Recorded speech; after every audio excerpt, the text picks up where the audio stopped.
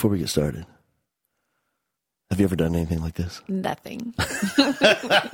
Nothing. This is it? This is it. Yeah, all right. So Go this big is, or go home, right? That's right. This is the maiden voyage. Here we go. Get on the cruise ship. Let's do this. All right. So we have a couple of rules with this deal. Okay. And you have to abide by the rules. Okay, it's one rule. The only rule is there's no edits. There's no bleeping anything out. Whatever we record, we'll record to the end, and that's what goes out there. Okay. So watch your foul language. I will. My son told me yesterday, he's like, Mom, you'll either rock this or totally it up. He just sat there.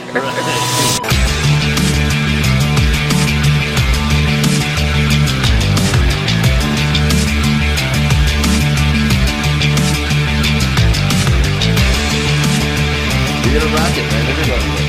All right, so the big thing I want to talk about is your upcoming conference, but I'm making myself save it for the end. Okay. All right, so let's go back because oh my God, that thing is huge. Yes. It is huge. It is huge. You talk about go big or go home. Yeah, I jumped in both feet. Yeah, and it's just me. Dove all the way in the George R. Brown Convention pool. Yes, head first. All right, we'll get to that. All right, let's bet. I'm going to reverse engineer this thing. Okay. All right, let's go all the way back. And you were a teacher. Yes. Just a couple of years. Uh-huh. So I left the classroom mid-year last year. Uh-huh. So it's a statement, I feel like, coming from an educator when you lose a teacher in the middle of the year. Yep. So I come from a corporate background, so training and development and leadership on the oil and gas side and software side. And I left that in 2010 to follow my passion to be an educator.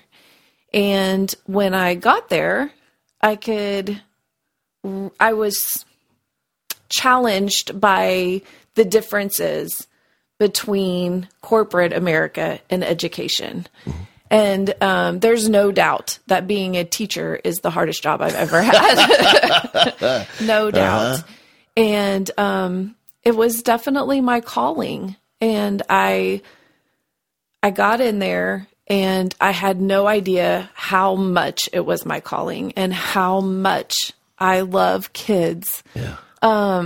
I love them so much. You're getting emotional just talking about it. Because I mean, it doesn't matter if they're 2 or 17. Like for some reason, I have something that can make me just wonder, what are you going to do to change the world? Like, I love you already. I can just feel your energy as a child. And, I love the 2 to 17 thing because I think sometimes at the high school level, it's so hard.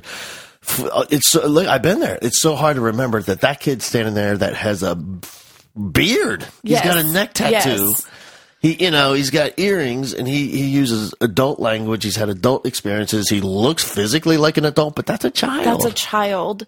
And I think we get cornered as educators so often by policy and procedure and leadership that we forget to be super present, especially with those kids, and I feel like we should love our high schoolers like we do our second graders, but prepare them for the young adult they're about to be, That's funny. Like when I work with, I was telling somebody yesterday, and the secret behind my work at high school, I never say this out loud. And if you're a high school teacher, principal, don't listen to this. Like what I'm thinking is I need to somehow revolutionize the culture inside of this school, this campus, so it runs like an elementary school. Yes. And I see it all the time, especially with my son, because he's in high school and just some of the things that he comes home and says. And I think, I wish they saw you as a person, the person that you are and not just a kid in their class, but so. What were you teaching? 3rd grade, which was perfect for me because I like to kiss them on their little heads and love them and hug on them. So, I struggled with being cornered by those things, the policy, the procedure, and the leadership. And I wanted to be more of the cornerstone, so, I reached a point where just the straw on the camel's back broke and I resigned, and it was literally the most difficult decision I've ever made. And I miss them every day. It's really difficult for me. I'd say the hardest part of my current journey is doing something for them that they'll never know to love me for. Because I mean, they're the core of everything that I'm working on and doing, but I'm reaching a different audience to get to them, and they'll never know it. So no matter what the teachers or the leadership take back that impacts their kids, they don't know where it came from. I was talking to my friend Kim Strobel, who's also an amazing presenter and keynoter, and puts together unbelievable teacher happiness, and she's awesome, right? And we were talking about that, and that is like selfishly, just like you, probably all of us that do this, is we miss that relationship. We miss being a direct, everyday, interactive part of the metamorphosis of a child, like that 9 months that we have them, and see that and be a part of that. But the trade-off is, are you willing to give up that to make an exponential difference through other teachers and the work that they do when they go back in the classroom? Right. Where you have to give it up and say, okay, I'm making a deal. Here's a deal with the devil. I'm going to give up that part that I love and that I need desperately in order to have a bigger impact, hopefully. Yep. Sometimes I take it out on the children at Target because I'm like, hey, what's your name? And my mom and Hunter's like, Mom, you don't have teacher tattooed across your forehead. That's a little weird. Don't do that, So. But at least you got your T-shirt figured out. That's your T-shirt line right there. Don't be cornered. Be the cornerstone. Yes. Done. Yeah. All right. So you're teaching, and because of who you are and what you wanted, you thought there might be a better way to making an impact for you. Yes. And then you stepped into this whole journey, man.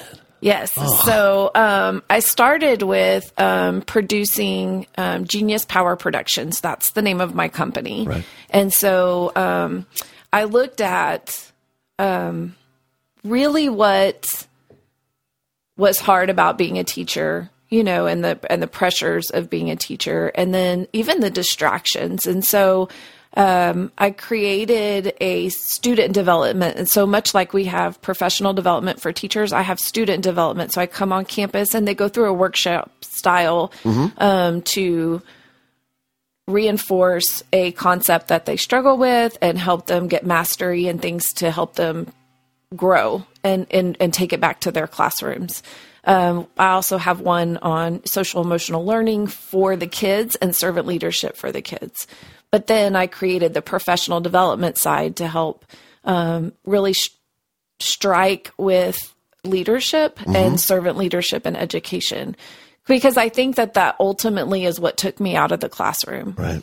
I feel like how you are with the one teacher that drives you the craziest, right? As a leader, how you are with that teacher, that one that makes your skin crawl or comes by your office 5 times a day or is so innovative you can't wrap your head around it. Right.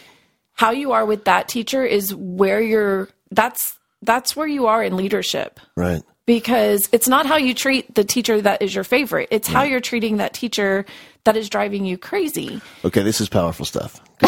Let me take it the next step. Okay. Here's the next step deeper. So one of the things I do oftentimes when it depends on the leadership organization at a school, and I will ask them, think about your most challenging teacher, the one that drives you nuts. Don't say their name, because you don't have a principal, assistant principals, right. A group of 10.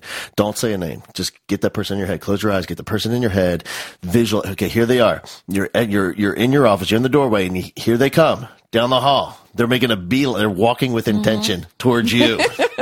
And think about what do you do in that moment? And I get answers like I close the door. I roll my eyes. I roll my eye. I pick up the phone. I pretend I'm on a phone call. I jump into a meeting.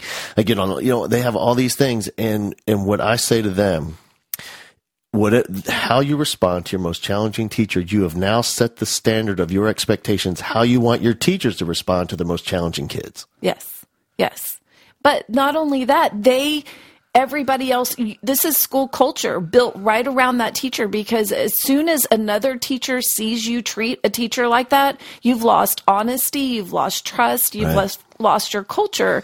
And then you're not just stressing out that teacher, because that teacher's going back to their team stressed out, and then they're taking it out on their kids. So that is your element of leadership. That is where you grow from. Right.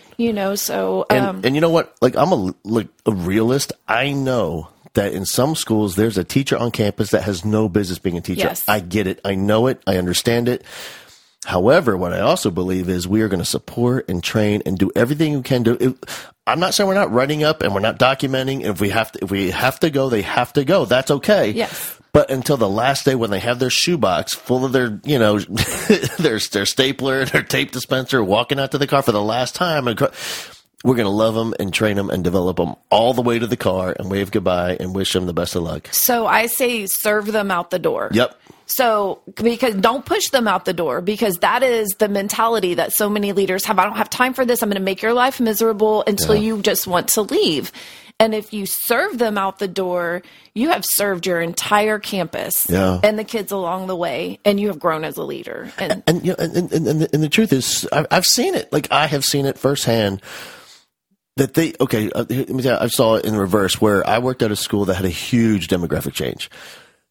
Started out, built a new school, upper middle class kids, probably average home prices maybe $300,000. Those kids are coming in, and this school was built in a field. And then over the next few years, it was miles from a neighborhood. Over the next few years, you saw the billboards coming soon. KB Homes from the 70s. And then we had apartment complexes and government housing building, and the demographic within 2 years, it was deep Title I. I mean, it was 80% free and reduced, and it was a whole. And those teachers, not all of them, but there was a few that could not shift their mindset. And I hated those people until I remembered. Wait a minute, I used to love them. They were great. They just have the wrong kids. These aren't your kids, right? Those are your kids. What I just want people to know, it's okay to be self-aware and go find your kids. You were great with those other ones. Right. They go to that school. Well, and I'll never forget being on the playground at our school, and one of the teachers saying, "This isn't my job." And they were just stuck in a really frustrating moment with a kid that was acting out, and I shouldn't have to be doing this. Well, it is our job, because we need to. I mean, this is our whole world. I mean, that's the way I look at them. They're our whole world. Yep. And so whatever we can show them and teach them and love them, it to each other and to our team and through our leadership, we have to build that mentality that takes out the competition between the two of us and the step ladder between leadership and teacher, and really learn to collaborate and be on one team. Yeah. So. Let me look at a couple of things there, because I've always wanted, and you're the perfect person to ask about this.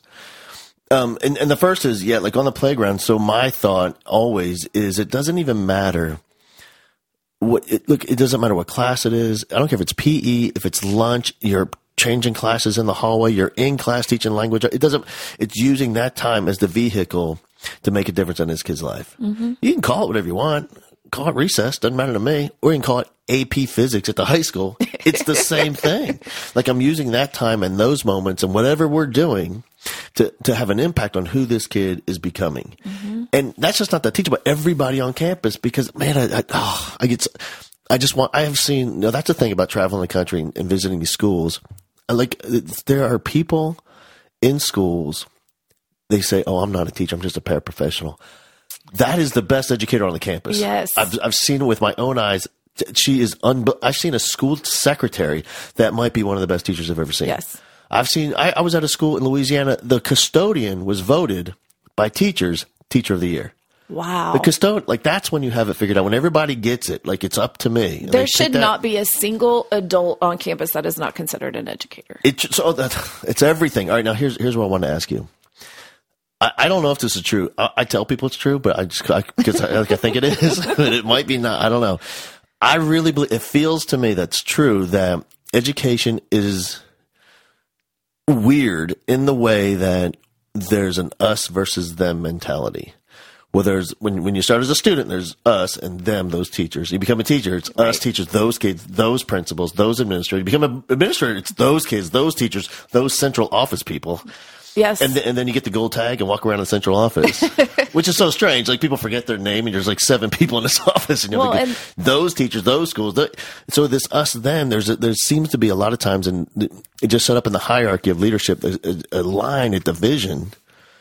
So I feel like, and the way that my servant leadership platform is set up is that we recreate that pyramid. And we put our students at top, and then we start reevaluating where we are in leadership that serves the kids. Yeah. And until you take that piece out, we're not going to get anywhere.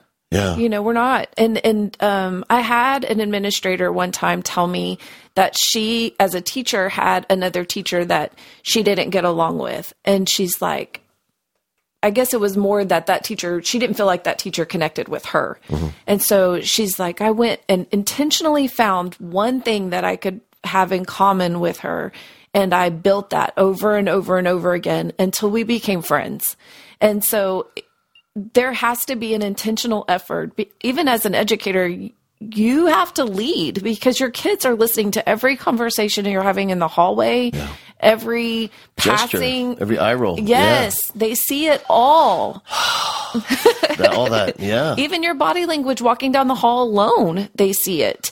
And so I think that you have to take ownership of that. And I know that you're so busy and you're in the trenches, and there's so many demands that are being placed on you to meet, and deadlines that even that frustration may have nothing to do with the kids, but we have to put it in control, and we have to lead by everything. And I'm saying it all, but not that I haven't ever been guilty of it. I mean, the last few months in school was very difficult for me after I had made my decision. And, there was, no administrator likes it when you leave mid-year. Get the cancer. Get the cancer out as fast as possible. Yeah. So, I mean, that's hard. A hard place to be. Yeah. And if you've been in a school for a long time where you haven't felt connected, you have to take ownership of the fact that you are disengaged, and every conversation that you're having is poisoning somebody else's engagement. And so we have to create an environment that changes that. And it's going to start with each person just owning it. People always ask me, I say it all the time, and I get it. It's way easier to talk about than it is to make happen, but they always want to know, what's the difference? Like those schools that I find around the nation that I call them renegade schools. It's like statistical outliers. And I call them that because rules, influences don't really apply to them anymore. They're so good and so beyond, like, they could not get the grant. It's not going to change anything. They have a shift in leadership. Doesn't matter. They get a couple of psychopaths on the school board. It doesn't matter. They just, poverty is unbelievable, crime in the air, but they're beyond all those external influences. And everybody wants to, like, what's the big, like, how do they do it? And that's what it is, where in every other school, it's, they talk about school culture is the result of the principal. Mm-hmm. She's awesome. She came in, she's a whirlwind of positive energy. Or they talk about an initiative, a program that they're bringing to campus. But in those schools where it's so awesome, what everyone says when they talk about school culture, they talk about themselves and what they're doing in the school. Mm-hmm. They are convinced 100% that it's up to them and nobody else. It's up to me. And when that shift happens, I'm telling you, it is like people. It is so palpable. You can just feel the difference immediately. Well, and I think that in order to get there, there has to be some training of that skill set, because there are two kinds of leaders, ones that have a natural ability to lead, and then you have the ones that have been put in the position. And if you go look at any of the universities and their administrative master's program, there's one 3-hour class on leadership. Yeah. That's it. And so you take somebody who's been in a classroom for 10 years, and then you say, oh, here's your school. Now you have 70 plus employees and 1,000 plus students, and lead them. Don't just manage to keep your head above water, but now you lead them. And until we take time to really learn what our leadership style is, connect with that, the weaknesses, the strengths, and then I say accessorize it with servant leadership, because there's so many different kinds of leadership styles, but we are in a service industry. And so you have to get to that point where if you're not a full servant leader, you need to be accessorizing your own leadership style with servant leadership. Absolutely. I think that because that is what sustains leadership. And, all right. So a couple of things. One is, I don't know this to be true. I'm making this up again, but I tell people this all the time, acting like it's true. And that is in the corporate world, there's so much training and development and mentoring and building in leadership till they get to the point. Can you imagine becoming a principal? Like you taught for 3 or 4 years, became an AP for a couple of years, and now you're the principal. You have 100 teachers. You've got over 1,000 kids. You've got support. You have transportation. You have healthcare on campus. You have food services. All that stuff going on at night. And to be in a corporate position, that would take years of growth and mentoring to develop someone to get into the budget. I mean, all that. It's unbelievable. It is. And I always wonder why.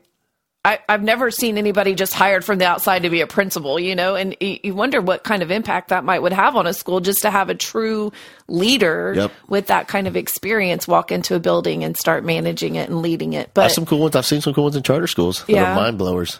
See, and I think that would be a huge impact to have. But in the meantime, I feel like we have to really take ownership of providing the how in our professional development for the teachers, for the leaders. They have to go in. I mean, superintendents should walk into their administrative meeting and give everybody an index card and say, write down your leadership style.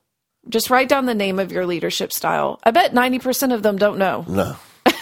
And that's the eye opener you need right there to, say, okay, we need to develop our leaders. Sure. And change the culture of our campus. And that servant style, I don't care what your style is, but that's a component for sure. Oh, yeah. And here's the unfortunate part. I think just because of social media, how it portrays, images of people, it's the same thing professionally.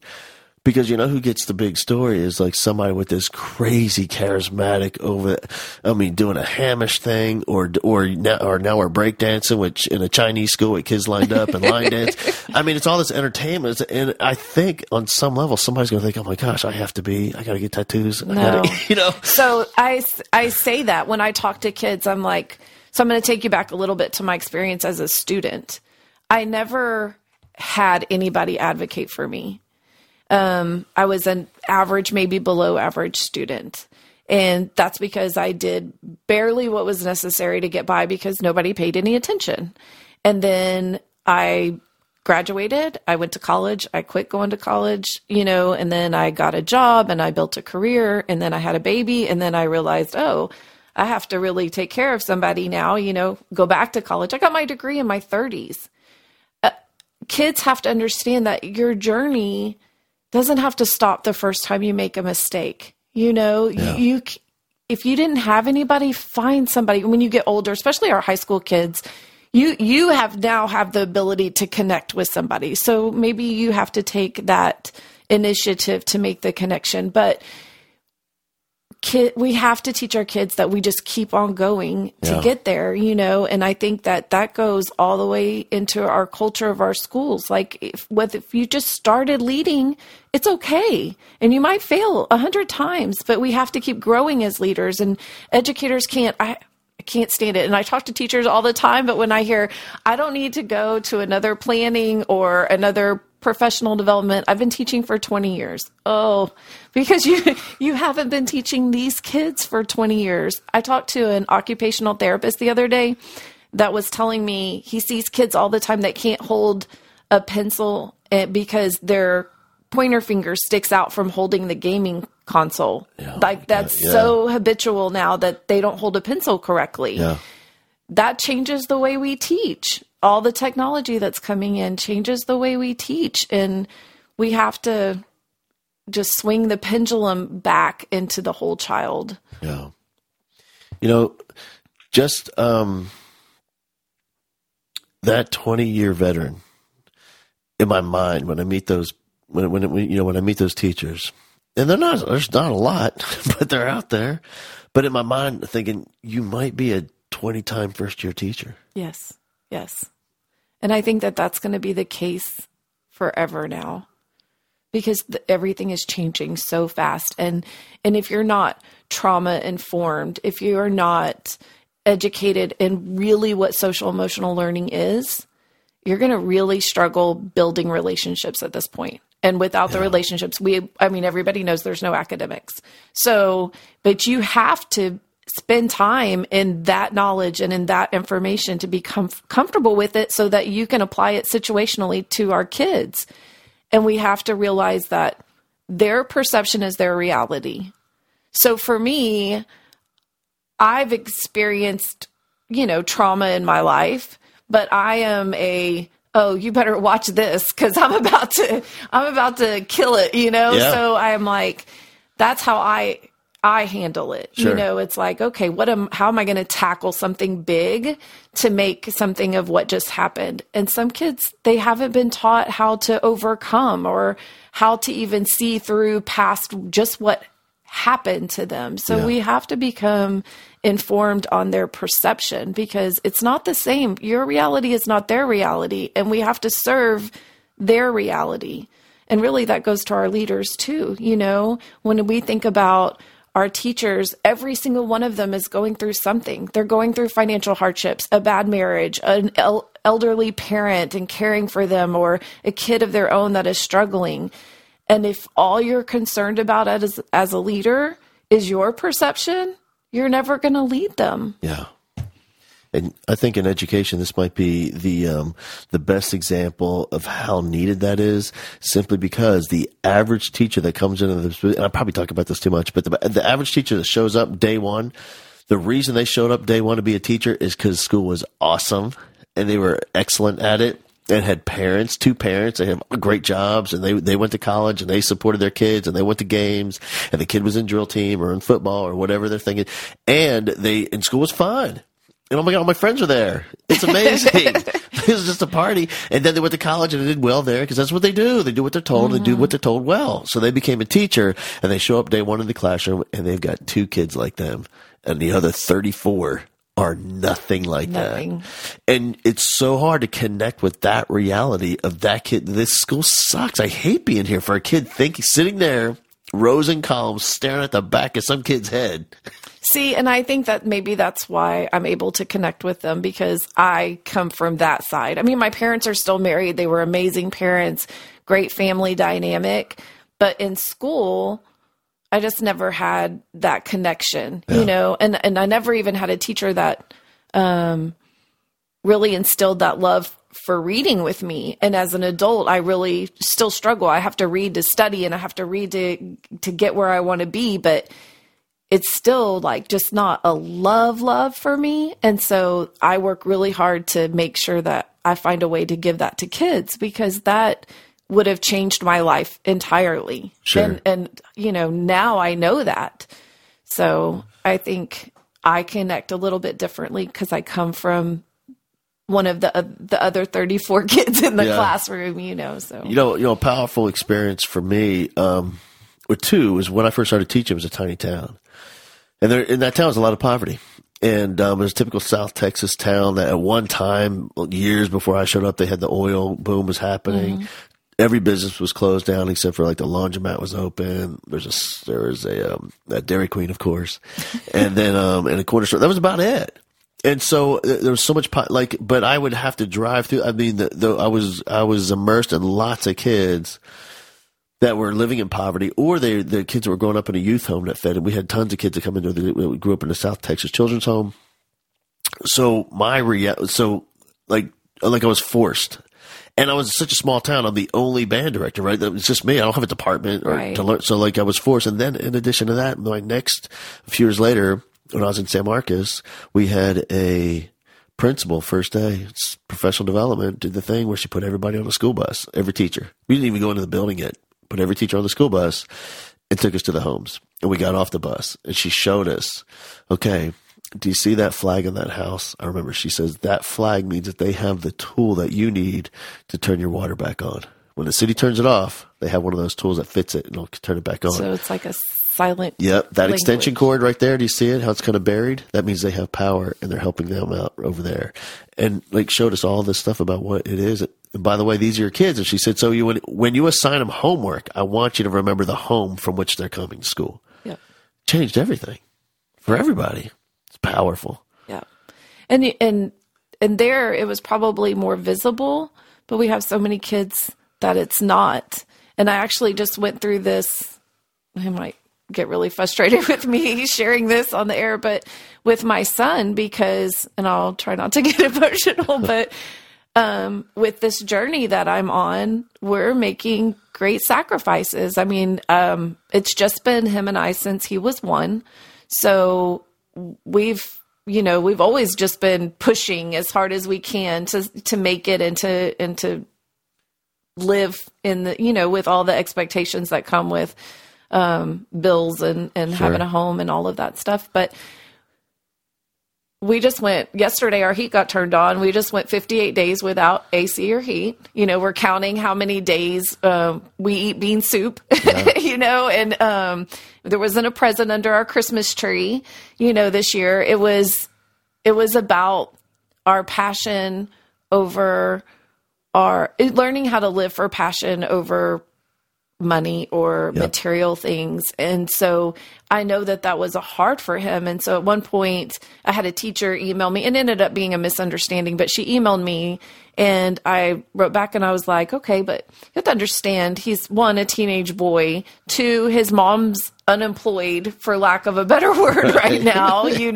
According to her parents. Yes. It's a fine line between entrepreneur and unemployed. Yes. And, I'm like, there are stresses in his life, so you don't see it because he takes pride in how he looks. He gets up and does his hair every day and brushes his teeth. And, he has decent shoes and his clothes fit. But that doesn't mean that when he comes home, we're not doing without some things, Sure. So I think that we have to see what's not there in all of our kids. Every kid has a story. Yeah. Every single one. And fortunately, the last about 10 years of my career, I was a PALS sponsor. And what PALS is, it's a mentoring program where it's all seniors. At our school, it was all seniors. Some of the schools do juniors, seniors. I did all seniors. And we would go to elementary schools and mentor children. So they have a kid at each school. So they have a Tuesday kid at one elementary school that they see every Tuesday. They get, about 38, 42 minutes, and once a week, and have a Wednesday kid and a Thursday kid. And so the whole, it was one lesson plan I wrote. Go change that kid's life. You got 30 minutes once a week with your kid. Now remember so the counselor at the elementary school, no pals are coming. We've got, 25 of us. And they picked the 25 kids that needs a friend. Mm-hmm. One of the things we do before we ever travel to an elementary school is do a campfire in the classroom. And we sit in a circle. We turn out the lights, put a candle in the middle. It's a moment for everybody to tell their story. And I tell them this is the place that you won't be judged. You're just going to be loved. You're going to tell your story, whatever you're going through. And I want you to hear what people are going, because your kid is going through it right now that you're about to get. And I said, whenever you're ready, this is your safe place, man. This is your moment. And a lady named Jamie Cunningham was with me in there. She's their youth service specialist and counselor, and amazing. And because the stories that it always starts with, I've never told anybody this. Mm-hmm. And they get it out. And so everybody knows. You just look. You can nod. We don't say a word. And when they're done, we all put our hand, they go to the center, put our hand on them, and we say, I love you. That's it. And if they want to talk about it, they can talk about it more with you. But we don't ask questions. Wow. We don't bring it up. And so this is weeks. This is probably 4 or 5 weeks into the school. We've done tons of trust and code of confidentiality, and we pinky swear this to the grave. And what I love about it is those kids now, when they think about, I would say, now think about who's in this class. We had 500 juniors apply to be a PAL, senior PAL. We have 3 classes, 75, 80 of us. Mm-hmm. I picked you. You, some of you are the academic all-stars, but you just have a kind heart. That's why I picked you. Now, when you're walking down the hall, we have 5,000 kids in that school. Every set of eyes you look into can you imagine what their story is when you're the best ones in the school? Can you imagine? And it changes their life forever.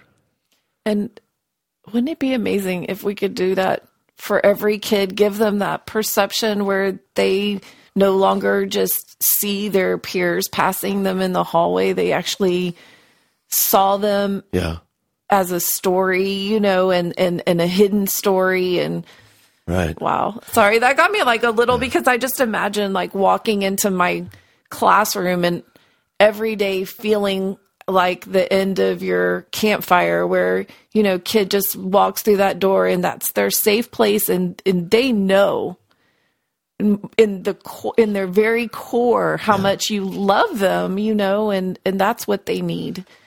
And we know their story. Yeah. And now they realize that it's such a connection on a deep level, you know, but you know, looking back on it now, now there's things that are funny because it's out of it, but it is funny. Like, you know, the bell's about to ring and kids are getting it together, you know, they're all crying. They're like, all right, I got to go economics. You know, like, what are you going to talk about economics after that? You know, and or they know, you know, we doesn't have it takes about a week, right? Yeah. And here they come in on Wednesday. I don't know if I can do this today again. Well, right. And then and then they go to the class that the teacher is not kumbaya, you know, and she's like, oh, save it for outside the door, and then you know you almost lose a little bit of what you just gained. Yeah. So that's in my mind. You know, I'm all about this legacy of impact, and in my mind, you know, they have those people who, or even bosses, they're going to have those bosses when they have it. You know, you leave that at the door. You don't bring that into, you know, you know, there's no crying in baseball, that whole thing.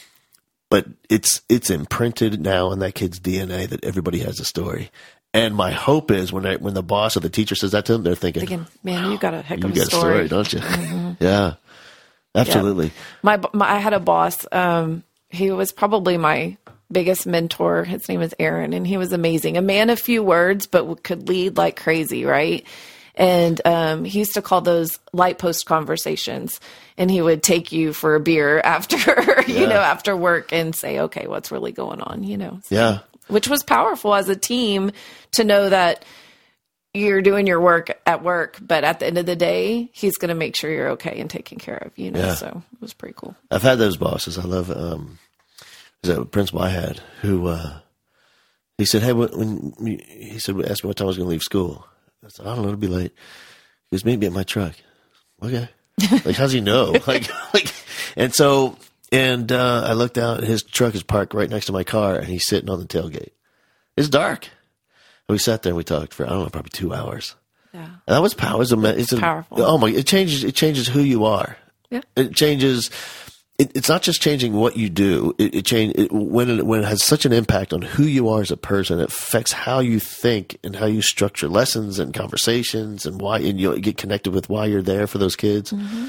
It's everything.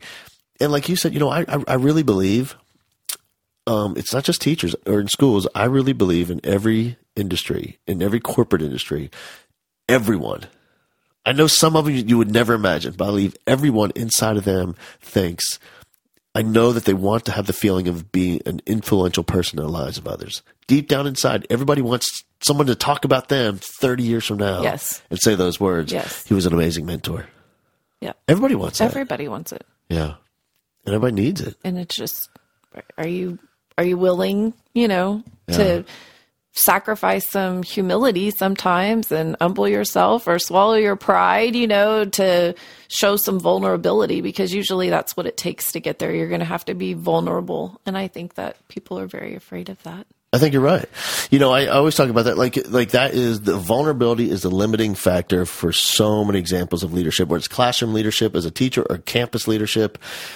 You know, where one of the things I talk about in my Teaching a Rockstar event, and we dig down deep into, is helping teachers connect with what the real lesson is of their classroom.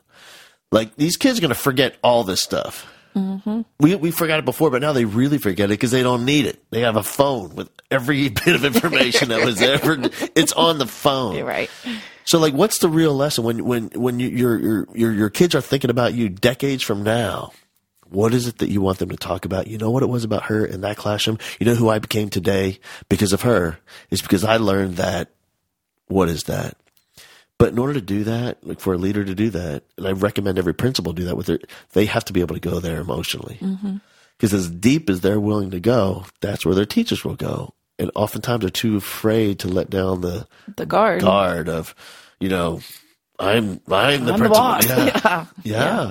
When truly what crazy effective leadership happens is when that veil is let go and they can see who they really are. And I laugh because it's one of the big differences between corporate lifestyle and education that you can use to your advantage if you're really good is that if you have a role and you want to push boundaries in corporate and you have a boss that's not really a big fan, you know, you can wear the wrong color shirt to work and they can terminate you, right? It's right to work state. So, sure. You know, you're here on your own free will and I'm letting you be here on my own free will. So, but in education, it's a lot harder to dismiss a teacher, right? So you can use that because at the end of the day, if you're successful and you plan and you're making calculated risks to do what's right for kids, at the end of the day, what are they going to go say? Right. She's saving kids. I don't want her on my campus anymore, you know? Yeah. And so if you're being vulnerable as a leader and you see that happening and you're saying, okay, she's pushing boundaries, but man, if I serve that a little bit, where's that going to go? Yeah. You know, what's really going to take off on my campus? And so, you know, teachers that are maybe a little afraid to try something new, what's going to happen? Right. You know, I mean, as Hamish says, you're not going to break anything, you know, but what are they going to do if you're really doing what's best for kids? Yep. What are they going to say? Yeah. Go do it. You know, I love, so some of my favorite principals, you know, like Rob Carroll is one of them. He's at the 1199 in Henderson, Kentucky. And, you know, that he's like in my mind, he's more of a educational entrepreneur on campus, and he's driving other entrepreneurs on campus and, like, you know, really fostering ideas and nurturing ideas and empowering and give them an opportunity to run with that and build that. And I want to see what happens. Right. You know, I think often we get caught up as, all right, here's the program we're doing this year, and this is what we're sticking with, and we're going to make this thing happen. And if it's not a good fit, they try harder and harder and harder, and now they're grinding. Well, I think it's okay. Like, hey man, that's not working. Let's try something new.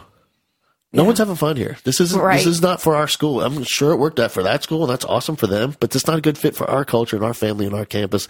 Let's scrap that and start over with something else. And if you force it, it'll never work in the classroom because if the teacher doesn't believe in it, then the kids they're not going to bite at all. You know, I remember at one planning meeting, and you know, obviously I'm one that doesn't mind pushing boundaries, but at one planning meeting, I went in and I had written down, because there was like, we all need to be doing this and this and this, and it needs to be 30 minutes and 15 minutes and 20 minutes and this. And so I said, okay. So I took a bunch of note cards and I wrote down everything that we had to do on a note card and its time allotment, right? Yep. And then I went into my planning meeting and I said, okay, here's the core pieces with the big time. And then I pulled out a stack of about 30 other note cards. And this is everything else I'm supposed to do in one day. So I'm not accounting for any behavior problems or disruptions or school programs or anything like that. Can you please tell me where to put all of this right here? Can you help me? So I'm not just sure help me with the all logistics here. Right. Yeah. You know, and so you really, if you do that, if you can make a visual and think, even if you're struggling with, okay, well, you're saying this and you're saying this, let's look at it in one big piece. What is our core pieces? What fits our mission? What fits our kids? And maybe weed out some things visually if you're not one to just take feedback, you know. Yeah. So, you know, I was at a school and it was taken over by a new principal, a new leadership team, and they came to a very servant style, kid focused, teacher friendly leadership team that they put together.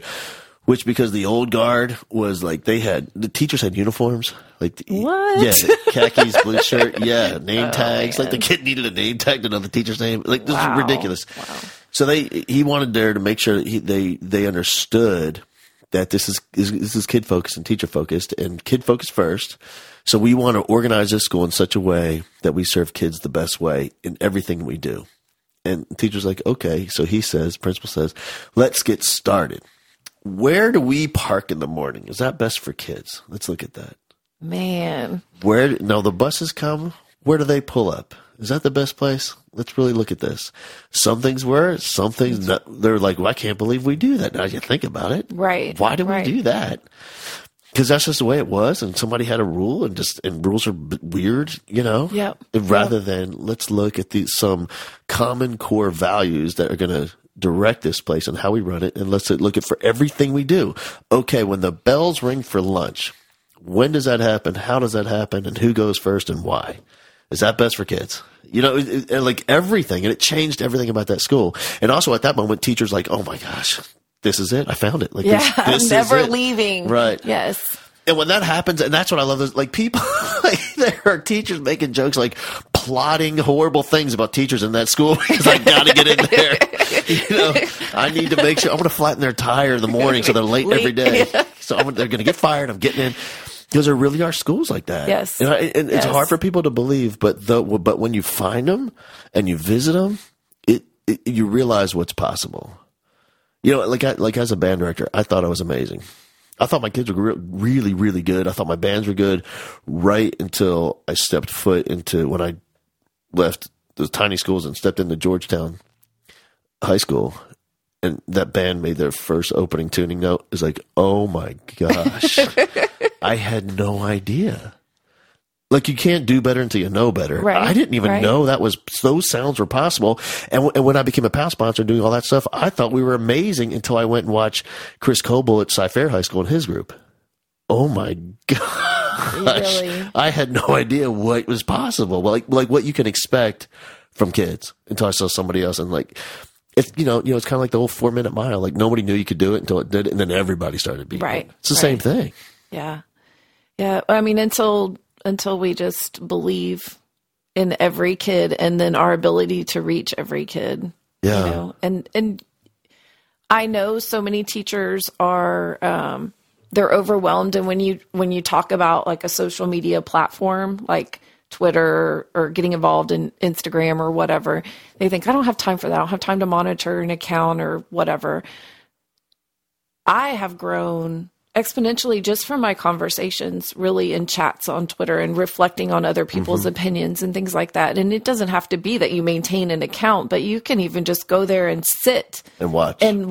I always say you can stalk on Twitter. It's great because you can just click a hashtag and you don't even have to do it at the same time the chat's going on. You can go there and just really listen to superintendents talk or, principals talk and see what's really going on at different schools. And that's a great place for a teacher to build some confidence before they go back to their administrator and say, look, I'm not crazy. This is going on out there in this great big world of education and we're way behind or we're missing out or this is the next level for our school. And you can't do better until you know better. Right. And when I take teachers to Heather Patterson, and she's got a bunch of teachers signed up for your I think she got 14 teachers signed up for Lamar. Your conference. In Lamar, yes, right? Yes, over at super Ryan. excited. Okay, so I visit there. You got to come with me. Have you been? No, I have not been to her It's a school. mind blower. Okay. Here's one of my favorite things. I get 1,000 favorite things about the place, but the biggest one I want people to see is how crazy and excited and overwhelmingly, incredibly over the top excited kids can get, and let them get crazy. And within minutes, they shut it down and they're sitting in class learning, engaged, interactive learning. Within 3 minutes, where they're in the gym doing their color out, pep rally, and kids are jumping around and they have team builders going on and teachers are running around and they got grass skirts on and feather boas and everybody's in color and giant sunglasses and top hats and everything. All this craziness is happening. But when the bell rings, 5 minutes later, not one kid in the hallway. Not one and you walk by kids, and there they are, learning, engaged, interacting in a lesson. It's unbelievable. Wow. And I think it's almost counterintuitive. Like you almost have to see it to believe that it can happen. No, I believe it can happen. I mean, I just, I think that they need it. And so they appreciate the fact that Right. when you gift them what they need, they recognize it. And it's a respect factor too. You know, I mean, they know, okay, you're respecting my needs. And then now I'm going to respect what you have in addition to Right. give to me that maybe isn't my favorite thing, like Yeah. math, but I'm going to respect the process now because you did And in the same. addition, man, it's still intense. Yes.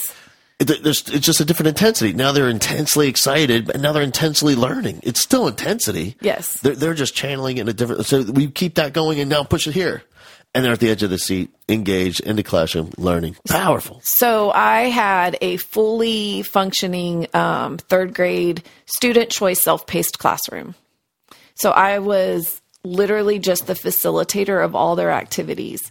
And it was the most powerful thing I've ever seen as far as learning goes. I taught them how to learn and then taught them how to read a standard. And then they just kind of go and they decide how they're going to achieve mastery in that. Yeah. And This is called Misty Malone Montessori.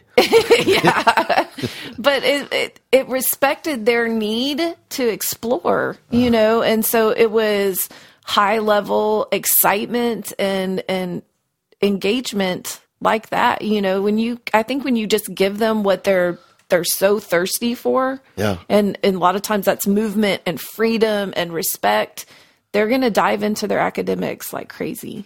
And just the fact that you made a boy and got you own a boy. I do own a boy. The fact that you own a boy, that right there, because having that, that changes everything Yes. about how you think about kids. Yes. All right, now listen to this. When I one of my first, I think it was my first year as a teacher. I started in January. This is like March or something. I'm in a meeting with a parent, and I'm saying something about her kid. Doing all right, he's in, and she taps the table. She says, "Excuse me." I go, "Yeah." You don't have children, do you? No, not that it matters. I just went on, and when I had kids, I was like, oh my goodness, she was right. Mm-hmm.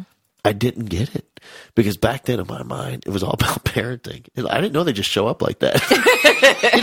And by gosh, I've done everything I can, I promise. Right. Yes. And really makes you understand like personalities and just they're kids. And especially, not that girls are different, but they are, but boys in a classroom locked in a room. Yes. And there's a window, and oh my God, there's a tree. I just want to be out there. That's all they I can could think climb about. that tree. I could chop it down. There's so much I could happen I on wonder that tree. how many ants are on that tree. Yes. Yeah. And you're right. Just active and being active, engaged, and moving and interacting. And so many of these kids are just deeply kinesthetic at that time. Yeah. And then we present them with this auditory and visual dominated lesson. Well, and if they at home, they don't actually have any connections, then they're even starving for it because they know they have your attention for a long period of time. So if you don't give them that movement and that respect, then they're going to really, be disruptive in that point. Well, I always say there's going to be movement. Yeah. You know what I mean? Might be a chair. Yeah. It depends. Do you want to direct it? Or they can direct it. It's up to you, right? All right. So at what point did you decide when you rose up out of bed and thought, you know what I'm going to do? I'm holding a giant conference. I'm going to rent the George R. Brown Convention Center. Where's my credit card? How do I do that? Oh, so I think,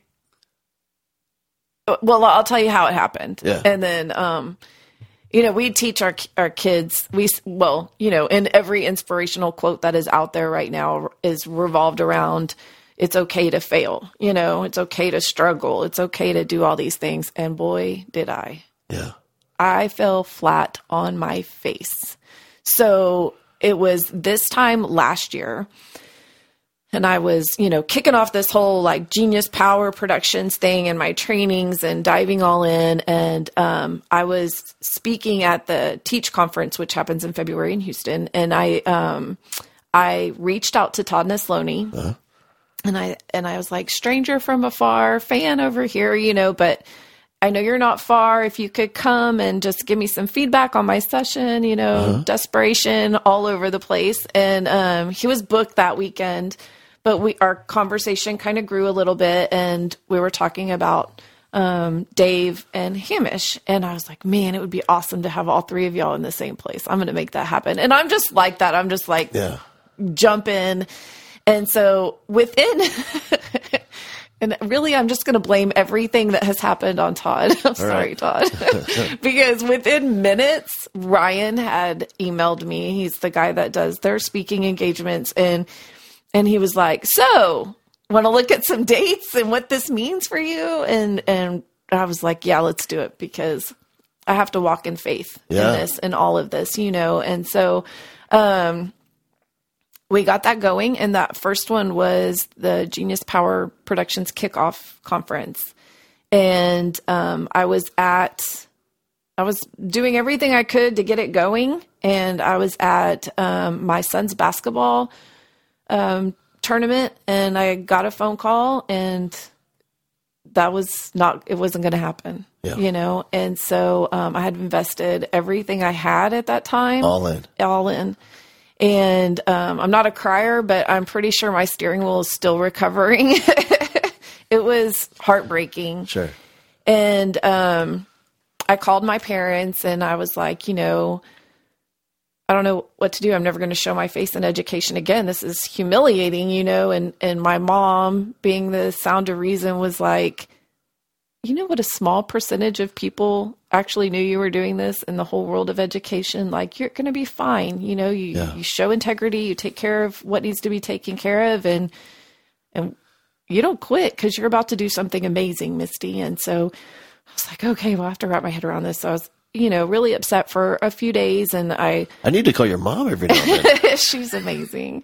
So I called, and so is my dad. I mean, they've both just been a huge support system for me. So then I called Ryan, and he was like, no, you're not quitting. We believe in what you're doing. This is going to happen. Let's reschedule. Let's just give you more time to make it happen. And so I was like, okay. So we rescheduled. And then we got bigger. So I was just a 1 day with 3 speakers, and now I'm a 2 day with 6 speakers. Right. And all right, that was small. We failed on a small level. If I'm going to fail, I'm going to fail big. I'm double down. And so when I think about this conference, this is this is my element of loving people I don't know. Right? Because they will never know what went into this, but I want to give it all back. Like, this is going to be the thing that it's a conference for all levels, right? It's that one team mentality. So I don't care if you're an educator, a para, a new teacher, you've been there 30 years, you're in leadership, you're the superintendent, you need to come and you need to celebrate each other. Right? And then how not do it and then put these guys. I mean, it's Ron Clark, Hamish, Joe Dombrowski, Kayla, Todd. Jimmy's on there. And Jimmy, and they are going to give them so much empowerment, so many ideas and motivation and all of that stuff. And they're just going to learn and grow as educators and be able to go out and really do some great things for kids. So this goes back to I get to impact so many more kids on a giant level, right? But on top of that, I'm donating 100% of the proceeds back to our classrooms. So, and now I'm not handing out $5,000 checks. Here, go buy whatever you want. I'm being very intentional in my exhibitors. So every exhibit that will be there will be a tool or resource that a teacher or school can implement on their level. So either a teacher can afford it or the school can afford it. There won't be district funding issues, but they directly impact student success and teacher support. And then I have a voucher system. So if they do win $1,000 or $500 or $5,000, they can use that voucher system right there at the event. Love it. And have the resources that they've been dying to have. Shopping spree. Yes, today. Yeah. You get to go to, because most of them start school right after that, if not that Monday. Yep. And, not have to wait for budget to be released, and then get approval and then order it. And it's January before you get what you really wanted for your kids. Sure. And so I'm going to have that. And then the rest of whatever funds they may not spend there will go straight to their school for them to use in their name for their classroom, however they need to use them. But they'll go to the school and be dispersed through the teacher. I want them to know that while they're in the trenches fighting and doing everything and feeling cornered, and somebody out there truly and genuinely loves them and is fighting for them and supporting them. And, you've got to get professional development. You might as well get it somewhere with some really great speakers, and you might be able to fund your classroom, right? Yeah. You know what it also is I love about what you're putting together is just time for them to come together and be in the same place at the same time. Teaching is, I guess I'm sure it's the same in other professions. I don't know other professions, but it's so hard to have conversations with somebody who's not directly doing right now what you're doing. It's not like you can come home and talk to your neighbor who's a banker. Yeah. Or that guy down the street is a welder. Like, what am I going to, he doesn't know. Right. And so it's times like this when you're in the moment of inspiration and emotion, because you have amazing speakers, that those conversations can occur among those teachers. And it's therapeutic and motivating, inspiring. And that's the real fuel. When teachers can get emotionally connected with each other. Yes. It drives them. It does, because you know that you have somebody else just right there with you.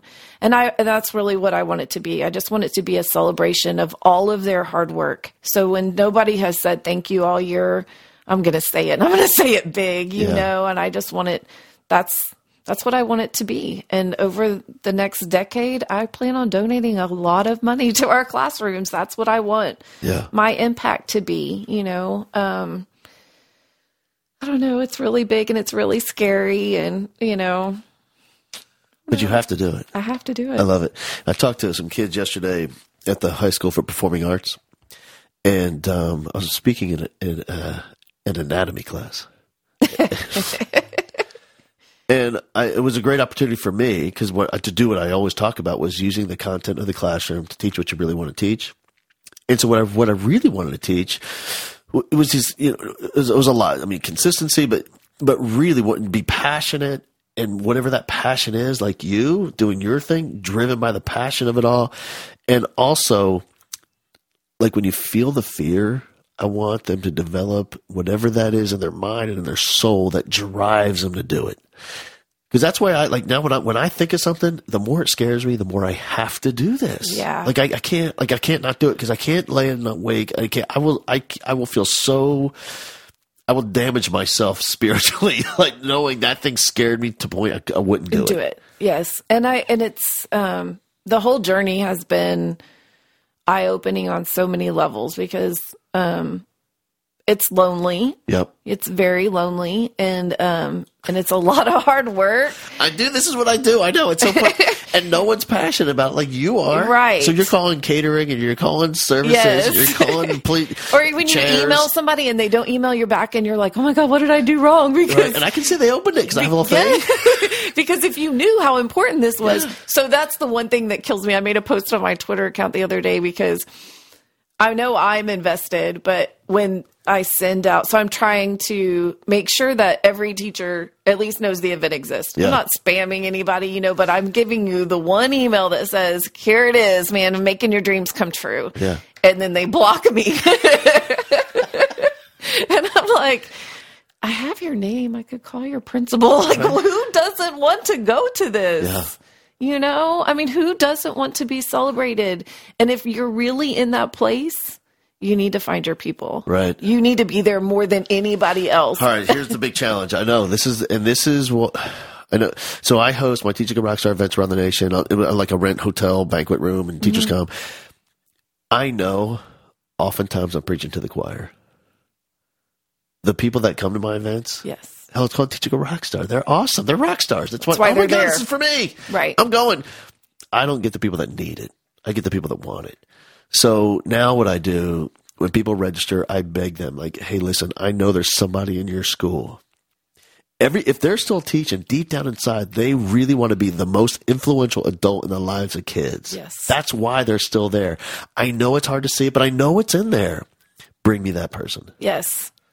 That's exactly how I feel right now, because I know when I get emails that, or people post and it's like this lineup. And then I think about the teachers that block me, and really it's because they don't even know who these guys are. Yeah. They've probably never been on Twitter. They've probably never looked for a new classroom management technique because they're just trying to survive and love kids, and so it's so overwhelming that they really don't sometimes make the time for them. And really, to me, part of that is a self-care regimen. I mean, if you really found your people that supported you and helped you grow and loved you, that is self-care right there, So I really hope that people will kind of pull those people in, because I'm always like, how do we bring this? It's like 57% of educators are not engaged in their job.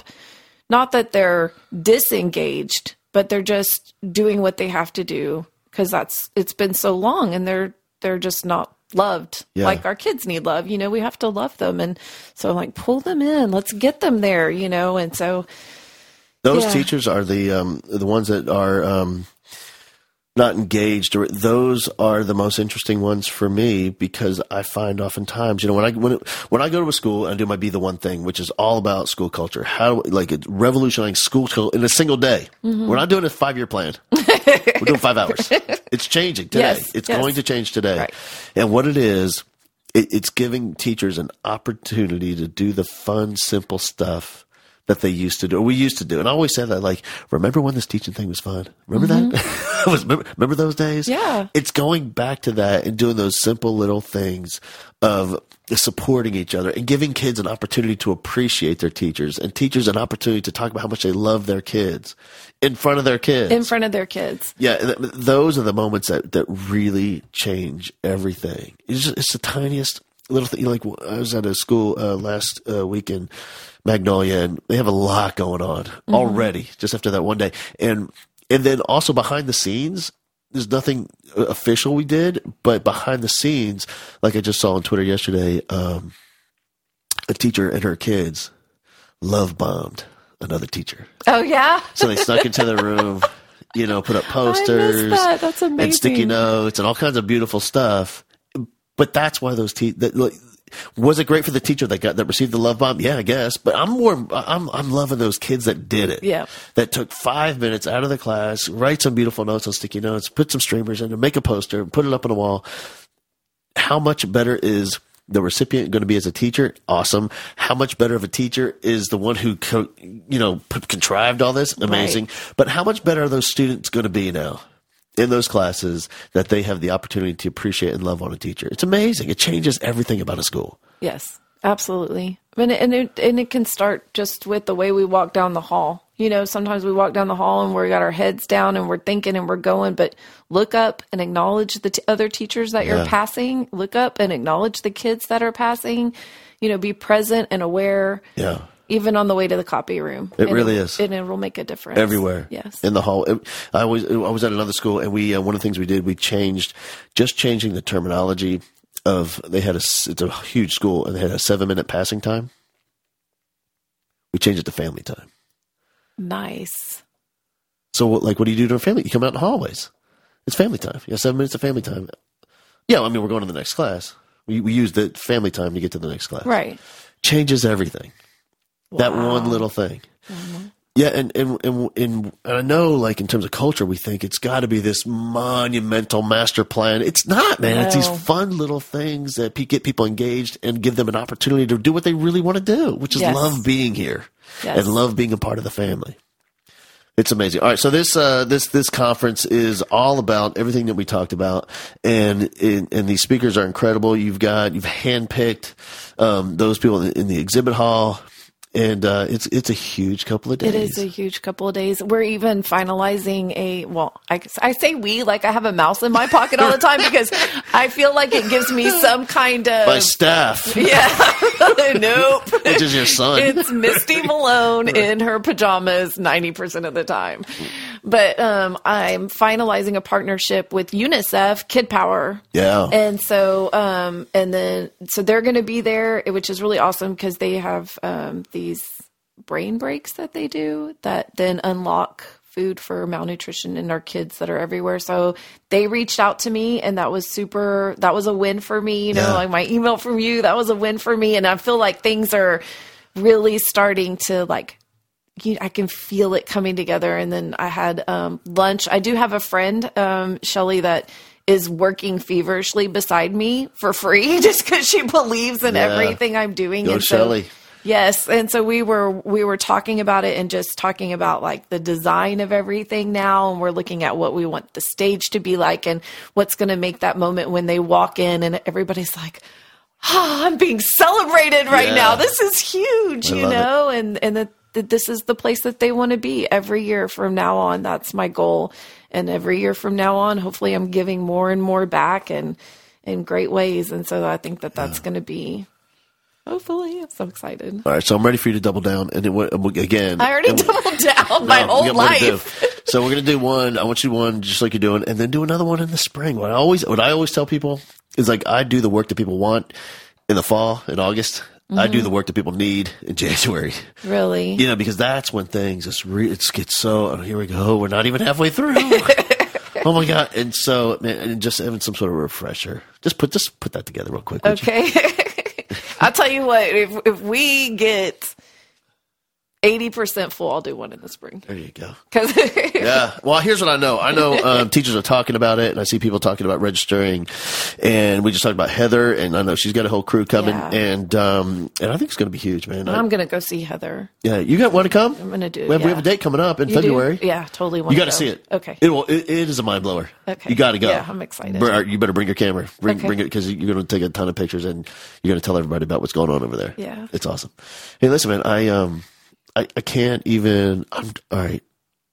I'm pretty good at a lot of things, but one of the things I'm not good at is trying to express my deep appreciation, like for this moment, for you and all that you have going on, and the sacrifice, and how you go all in for people you don't even know. You don't have like a direct relationship with these millions of kids that are going to be directly impacted by the work that you do. I can't thank you enough, and I love that. I love what you do.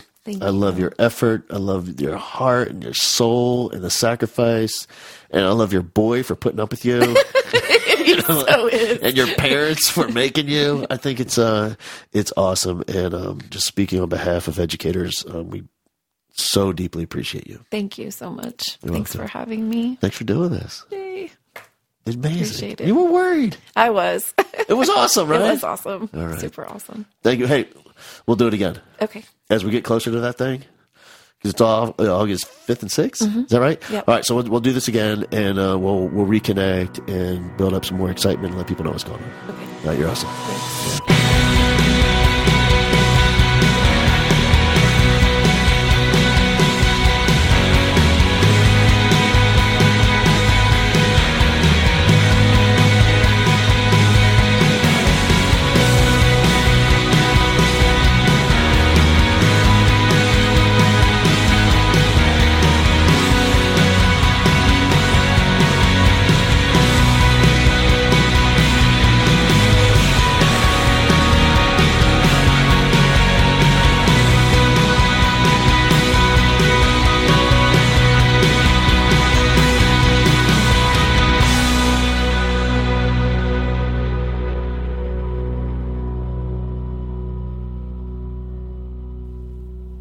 That was